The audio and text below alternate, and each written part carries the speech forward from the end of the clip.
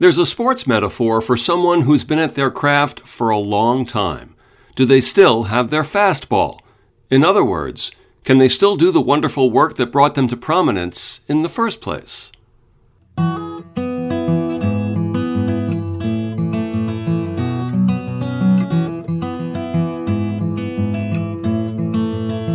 I'm Bud Mishkin, and this is Before the Cheering Started.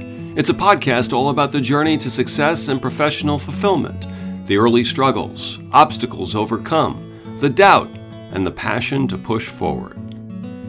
I didn't even fake being an unbiased journalist when I first interviewed Russ Titelman for a profile in 2008. The songs he's produced with James Taylor, George Harrison, Paul Simon, Randy Newman, and so many more have had a powerful impact on my life. And he's become a friend, part of a lunch group I organize at a New York institution, Barney Greengrass. His latest work is a terrific Ricky Lee Jones album of standards called Pieces of Treasure. So yes, Russ Titelman still has his fastball. Our conversation started with this question: can anything new be learned about one's work when you've been doing it for more than 50 years? Well, I think there's always stuff to learn when you're doing this. Each project is different. And this one was so personal and so intense between Ricky and I that I guess the skill set came in handy while we were doing it. How about the shared history? Does that play a role? Are there moments during the production of this album where you kind of look at each other like, hey, remember back on that, 40 years ago? Does that play a role in anything? Not so much. I don't think so. We were in the moment, and that part of it is always there. The history is there, but nothing specific like that. As you're doing this now, and it's a beautiful record, are there questions that you have for yourself? Can I still do this? Oh, no, I didn't ask that question. It flowed. It just was like the perfect thing. I don't even know how it happened. I think she said, let's make a record of her stuff, because she'd been writing songs, and I heard some of them and they're fabulous. But she claims that I said to her, no, let's make a jazz record. Let's do a standards record. But my memory of it is that she had suggested it, but I think she's right. So she said yes to it. And then we started sending each other songs. And there were all these coincidences during that process. I think the first song I sent her was It Never Entered My Mind, the Rodgers and Hart song that I love so much. And she said she wanted to do Just in Time. I said, oh, that's a great idea. And I sent her All the Way. And she said, I don't think you're going to like this idea, but what about doing It's All in the Game? I said, of course we're doing All in the Game. Now, I've seen in her interview, she says, well, he didn't like that idea, but she's wrong. So, musicians. Yeah. As soon as we got going, both of us had lists like this long. For the podcast listening audience right now, I will say that you've referenced that the list was quite long. Oh, yes. It was your hands. Yeah, it was long. And a lot of them were the same. Each of us had the same ideas. There were a couple of things, like she didn't know Here's That Rainy Day. She didn't really know that song. Or she didn't know, she didn't know it to sing it. Right. But then she said yes to it, and so some of them are more obscure.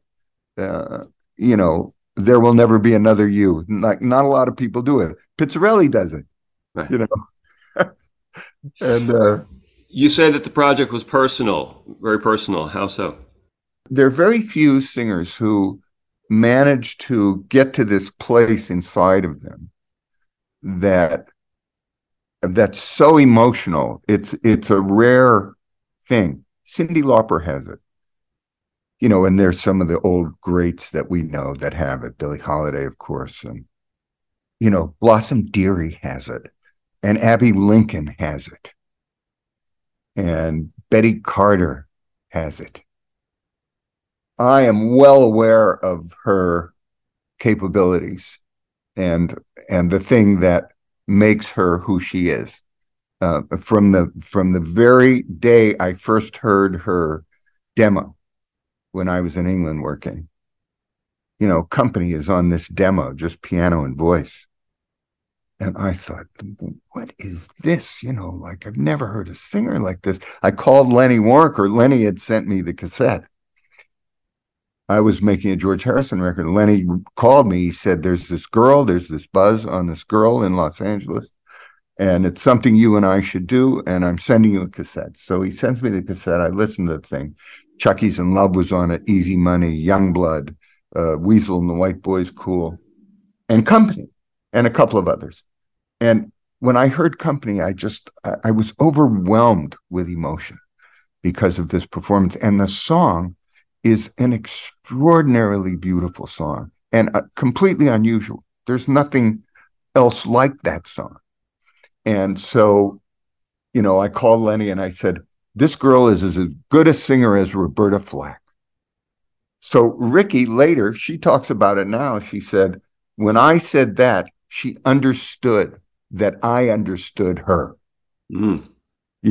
She said, because Roberta Flack may be a trained singer, but the way she sings is so simple, and her instrument is so beautiful.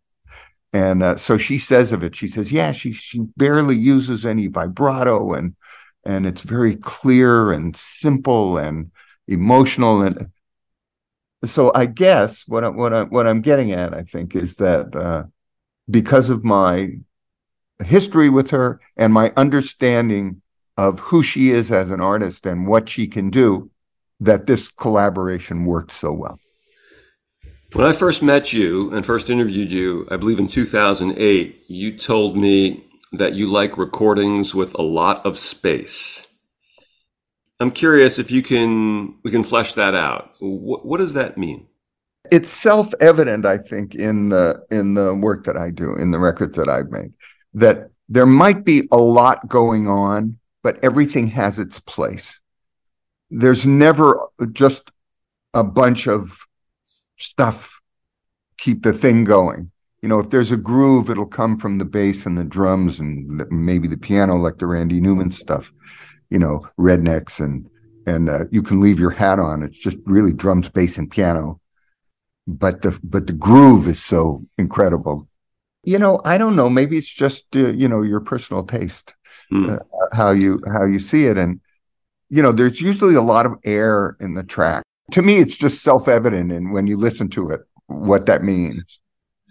I'm always intrigued by places that were kind of iconic places in terms of music. Of course, Liverpool in the early 60s, the Jersey Shore in the early 70s. And it seems to me that you were there at three of them. You were there in California in the early 60s, around Phil Spector and Brian Wilson. You then come to New York and you're around the Brill Building people, or what we associate with the Brill Building sound, Mann and Weil and Goffin and King. And then you're back in California in the late 60s and early 70s as the whole singer-songwriter genre is really taking off. And so it's almost like a Zelig-like quality, although you contribute to all of those. And I'm fascinated by that. When we live our lives, and especially as a young man, are you just doing it? Or is there some notion during those periods of, well, something special is going on here? I think the former is true. It's just we were just in it, just doing it. I don't know if I stopped to go, I'm writing with Jerry Goffin and I'm making records with Jerry Goffin and Carole King and Barry Mann and Cynthia Weil in 1963 and 64. If I stopped to think about it, I might have just, my head would have exploded. So, when I look back on it, I think, Jesus Christ, first of all, like, what did they see in me? And it's mind-boggling looking back at it. and really my beginnings of doing anything with Phil Spector, it has the same quality to it. I mean, I learned how to do this because I was around Phil. I was in the studio when we were making the Paris Sisters records and demos that he made, and so I saw how it was done. I was in Gold Star. I could play guitar well enough to do, play rhythm guitar on the Paris Sisters records. And so I'm sitting in the studio next to Barney Kessel and Howard Roberts. And, like, what? That's your university. Yeah, that was that and KGFJ radio. Yeah. The radio is always a part of this. What Big part of it. Tell us, is that sitting at home, listening to the radio in your room, that type of thing, in the car? Yeah. And was that the big station for you, KGIF? Well, KGFJ was the R&B station. Oh, okay. So late at night, there was a DJ named Hunter Hancock and Margie, this woman who was his foil, and she was the wife of Tony Williams of the Platters. And so it's like R&B royalty, and Hunter Hancock was a white guy. But that was his thing, rhythm and blues stuff. So I'd listen to that. And then on Sunday, it was gospel music, from the church. Right. So I knew all the prayers. Nice. Holy Mary, Mother of God, pray for us sinners now and at the hour of our death. Amen. So that's why the Titelmans came to this country, so that you could know those prayers. There you go. and be open to, there's a big old world out there, and a big old world of music too. So growing up, let's say high school, is there a notion of, no, this is going to be it. Music's going to be what I do? Or was there ever kind of a plan B of like, I know the music business can be, shall we say, unwieldy. Maybe I'll try this other thing as well. No, there was never that alternative. Never. There was never that. I mean, I think from the time I was 2 or 3 and I heard Leadbelly, that I knew that I would have something to do with music. My older sister and her friends were listening to all the doo-wop records. Well, that's magic. That stuff. That's it. There's no choice. Why Do Fools Fall in Love and Desiree by the Charts was a little later. G by the Crows and Shaboom by the Chords. Then there were the white versions of those records, which are dreadful. But there was that music. That was it. Is there a conversation at first with your mom and dad, and then after your dad dies with your mom as you're a teenager of, no, Mom, this is what I'm going to do? There was never even a discussion about it. And apropos of that, my dad died. He was 51 years old, and he worked in the shipyards in Long Beach during World War II, building ships. And so that was asbestos. So that's what got him. Apropos of this record with Ricky Lee, we did September Song. Both of us had that song on our list.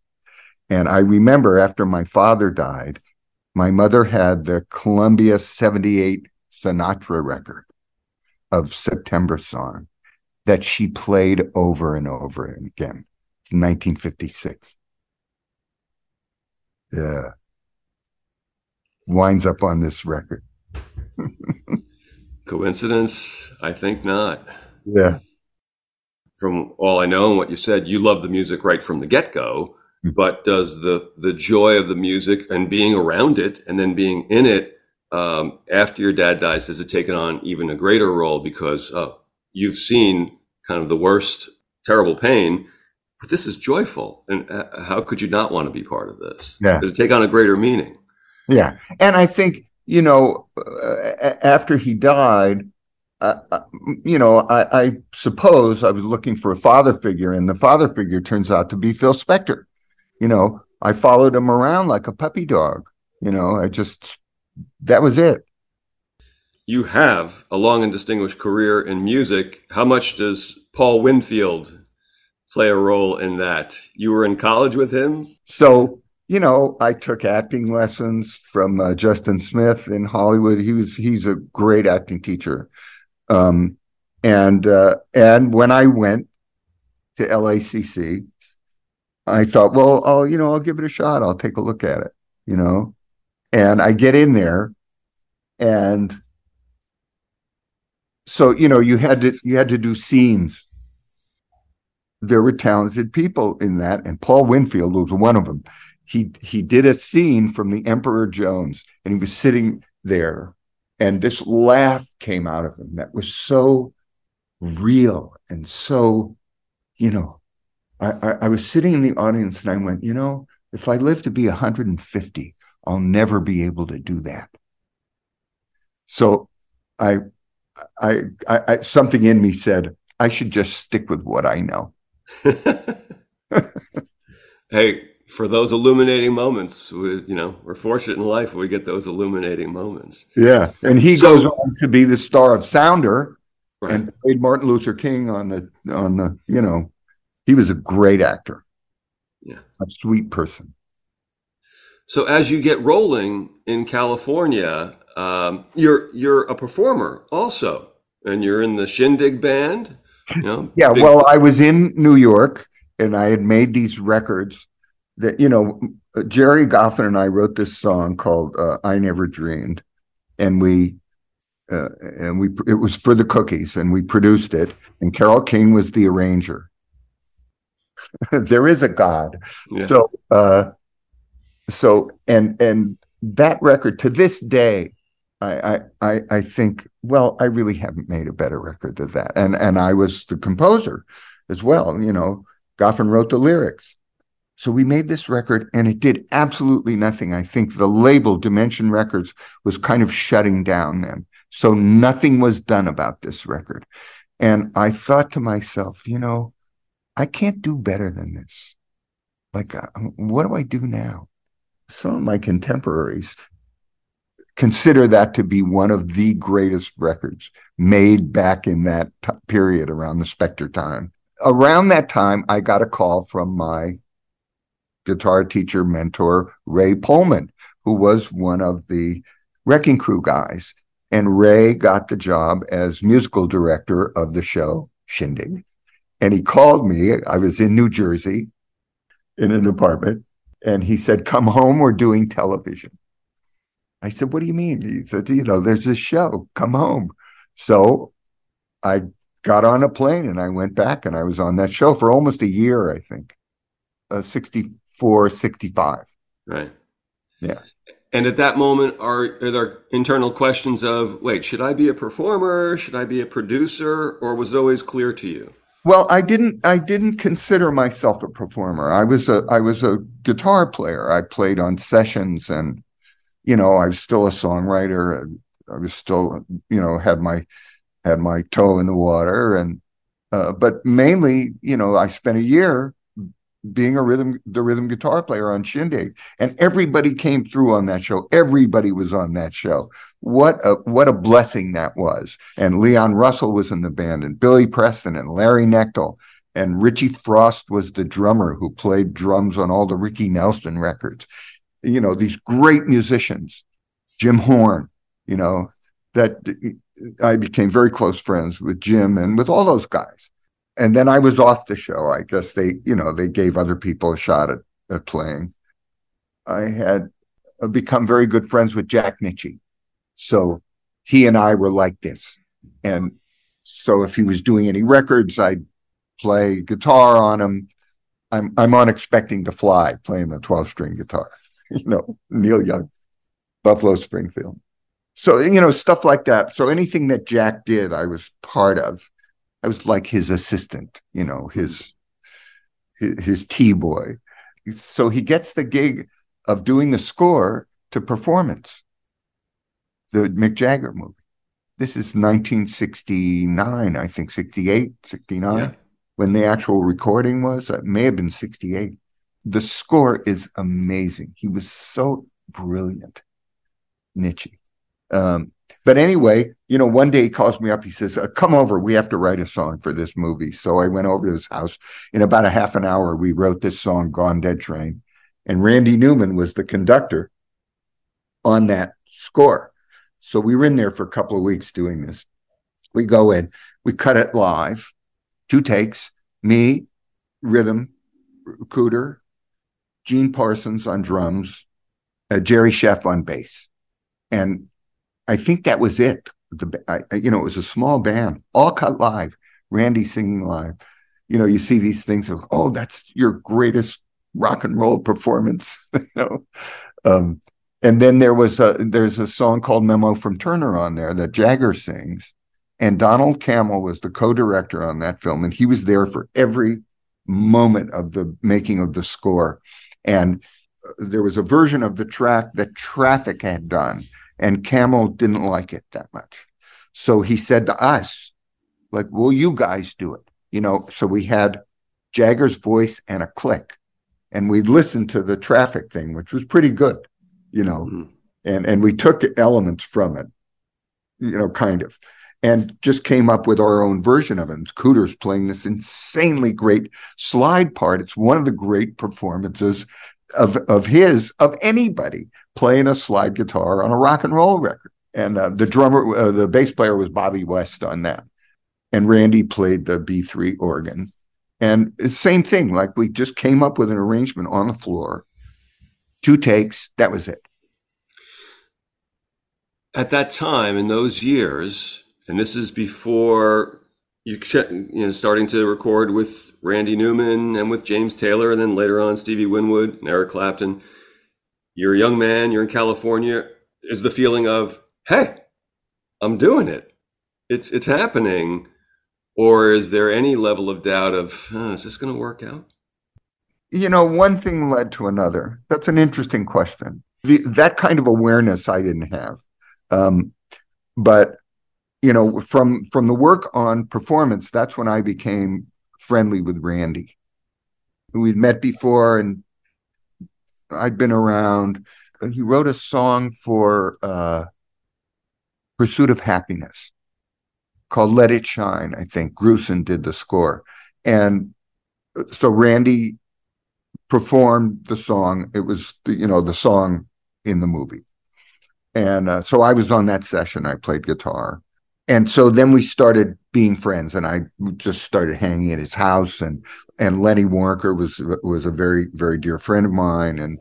And he had gone from Metric Music. Mo Austin hired him to run the A&R department at Warner Brothers Records. So Jack Nitzsche and I used to go to hang at Lenny's office. We used to go to Metric and hang with him. When he went to Warner's, we went there.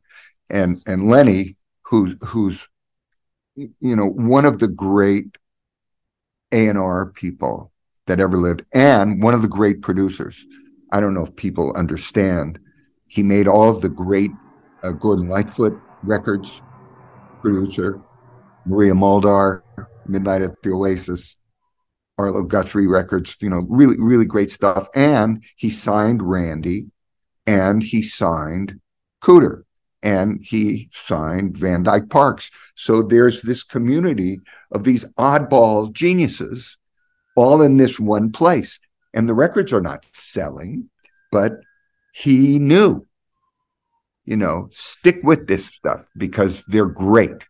So I guess after the performance thing and me hanging around there, Lenny asked me to go with him to New York and record Randy live at the bitter end. This is like 1970. So he said, well, go in the studio and make this record, and we'll be co-producers.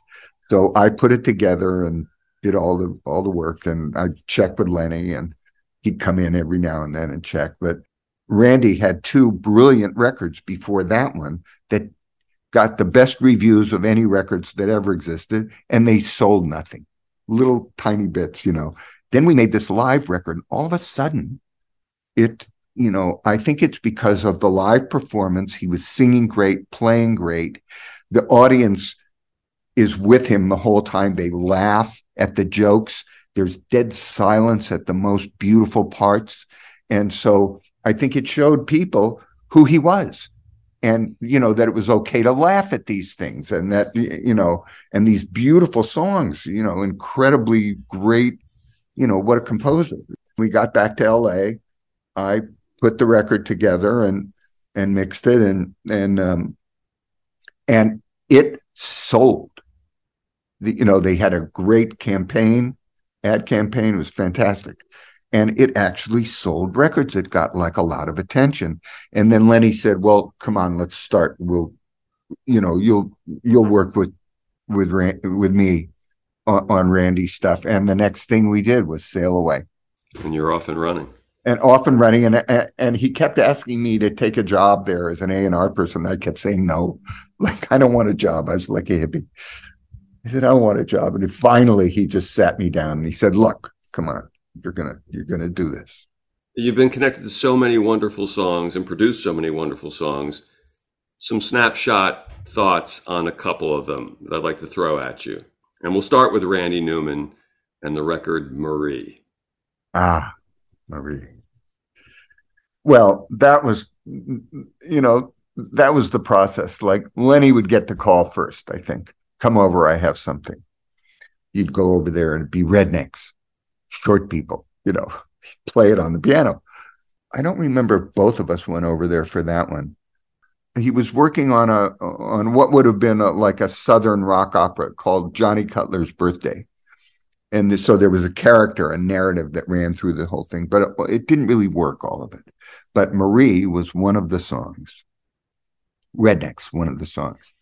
I get the phone call, come over, there's something. I go over there. He plays me this song. I start crying. It's such a beautiful song. And he had Roland, the other song, Roland. I don't know if he had anything else yet. I don't remember. So Lenny and I were going, well, write an arrangement. Let's get going. We'll record. And he was blocked. He couldn't do it. So Lenny said, well, let's call Nick DeCaro, and Nick can write the string arrangement for these two songs. And that's what we did. And of course, Randy was there. We went on we recorded at the soundstage at Warner Brothers Pictures, those two songs. And of course, Randy was there. Emil Newman conducted, I believe. Randy made little suggestions, corrections, things like that. So, but it's Nick DeCaro's arrangement fundamentally. And once we cut those two things, then he started going. Then he started writing, and, we cut a couple of things and it started going. Then we'd have to wait for him to write more songs. From James Taylor, and there are numerous songs we could choose, A Junkie's Lament. I love that song. When we were preparing for that record, I flew to Massachusetts to go visit him. Martha, I guess he was in Martha's Vineyard then. Yeah. And so, we went into the barn and he played me all these songs that he had.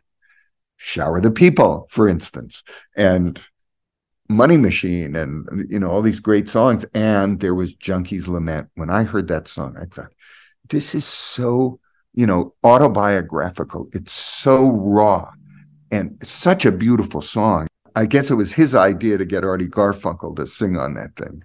But we made a beautiful track.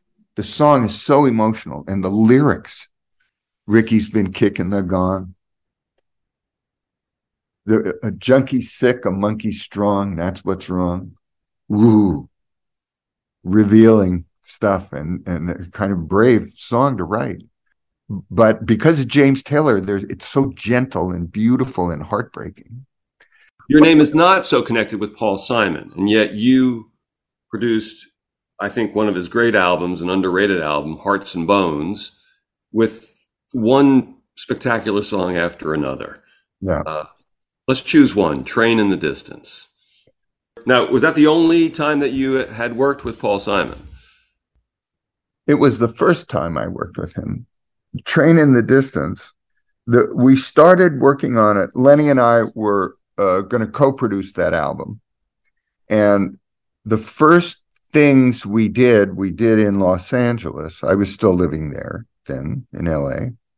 And Paul came, and we had Chuck Rainey and Steve Gadd and Greg Fillinganes and Dean Parks, I believe, and Paul, of course. So he had three songs. He had the late great Johnny Ace, Song About the Moon, and Train in the Distance.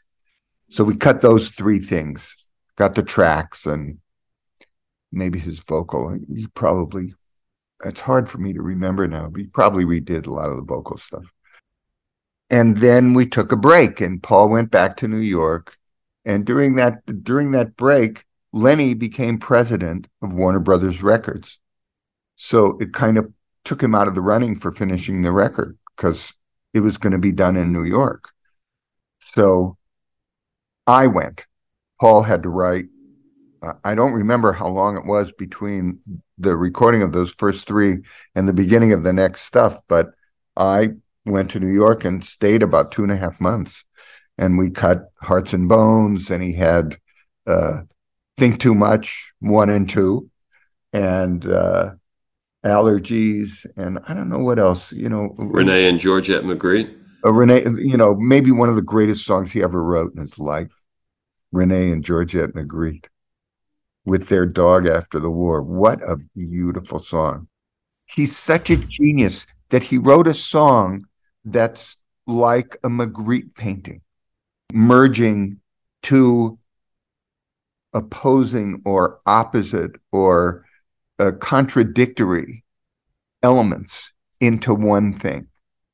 So he has this beautiful melody, and the subject of Magritte, he chose doo-wop music to be the mysterious thing that, he says, the deep, forbidden music they were longing for. Renee and Georgette Magritte, they were longing for the five satins and the penguins and the orioles, and that this thing that they may never, they never heard that music, Magritte.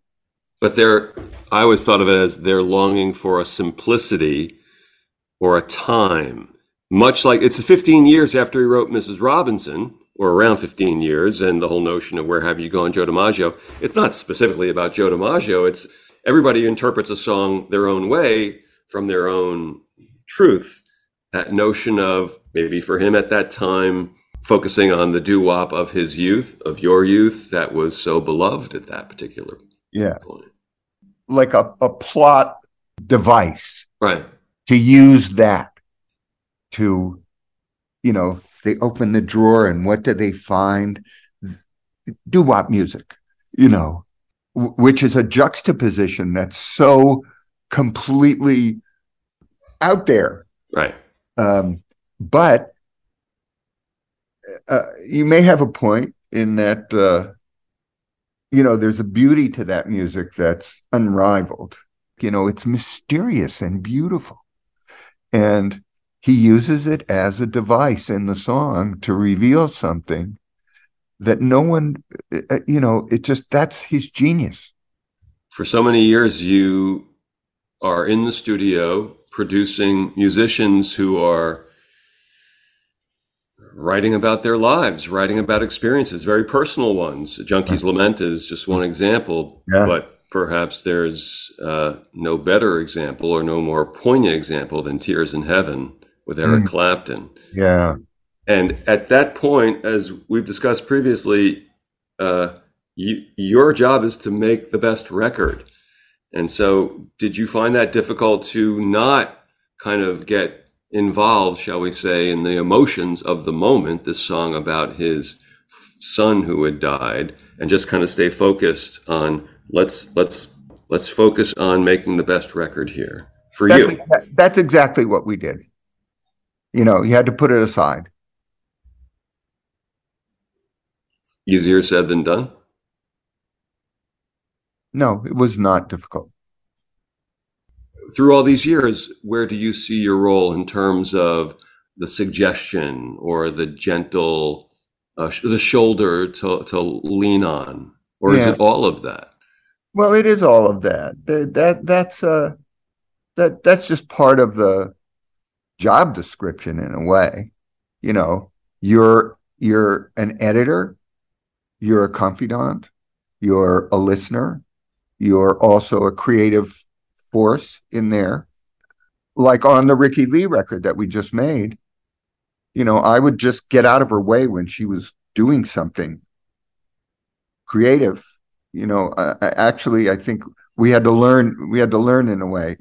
She'd start something, and I think I went, well, what if she said, well, just wait, let me do this first. And then, I went, oh, okay, get out of the way,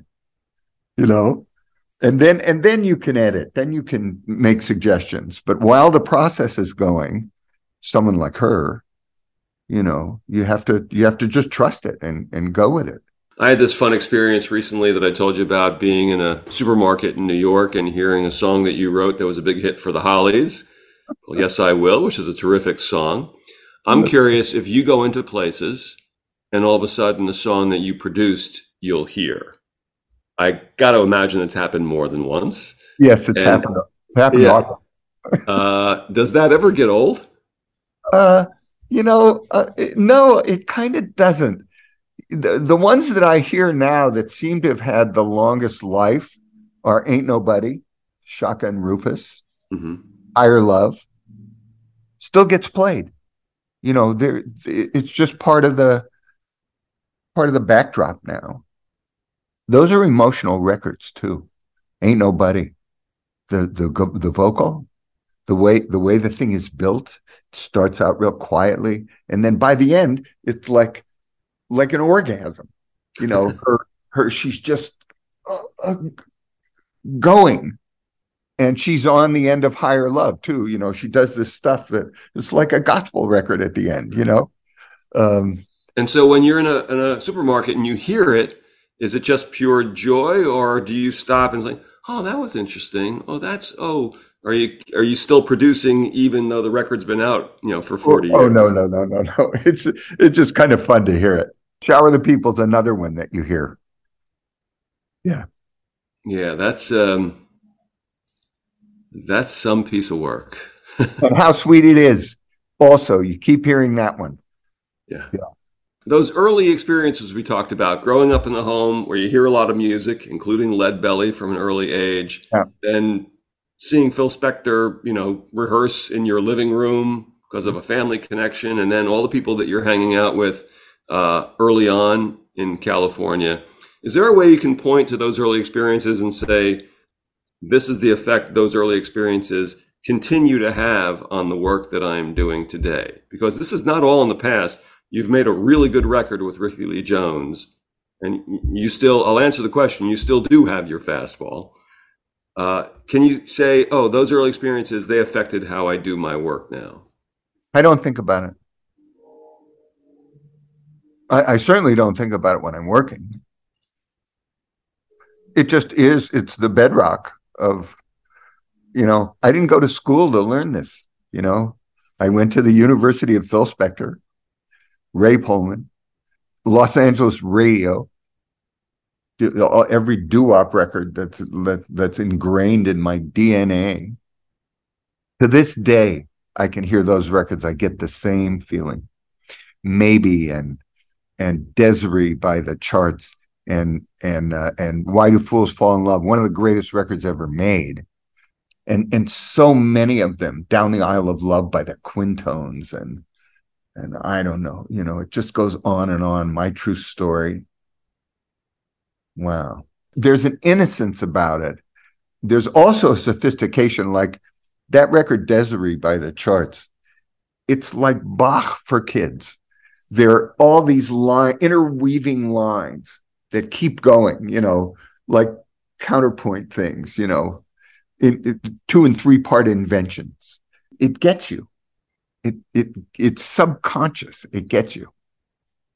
And thank goodness for your folks who filled a house with music.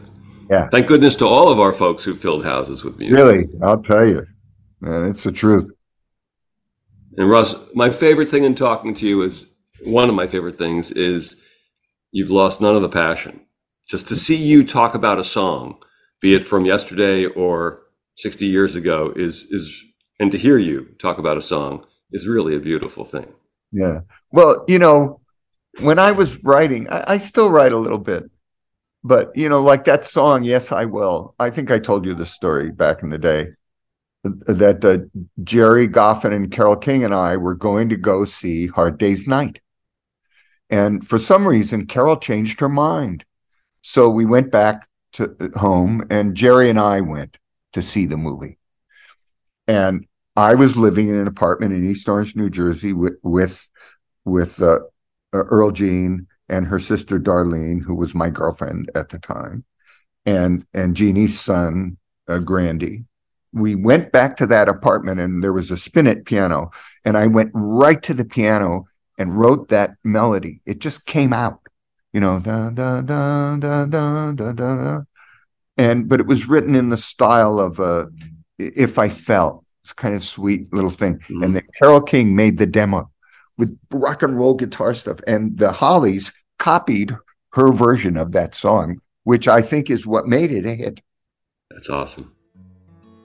Russ, it's always a pleasure. See you at Barney Greengrass soon. You name it. Russ Titelman. His latest work? He's the producer of a really good new Ricky Lee Jones album of standards, Pieces of Treasure. Before the Cheering Started is a production of June 14th Productions and Gemini 13 Productions. This episode was created and written by me. Guitar playing, that's me as well, no extra charge. I'm Bud Mishkin, and this is Before the Cheering Started. Thanks for joining us on the journey.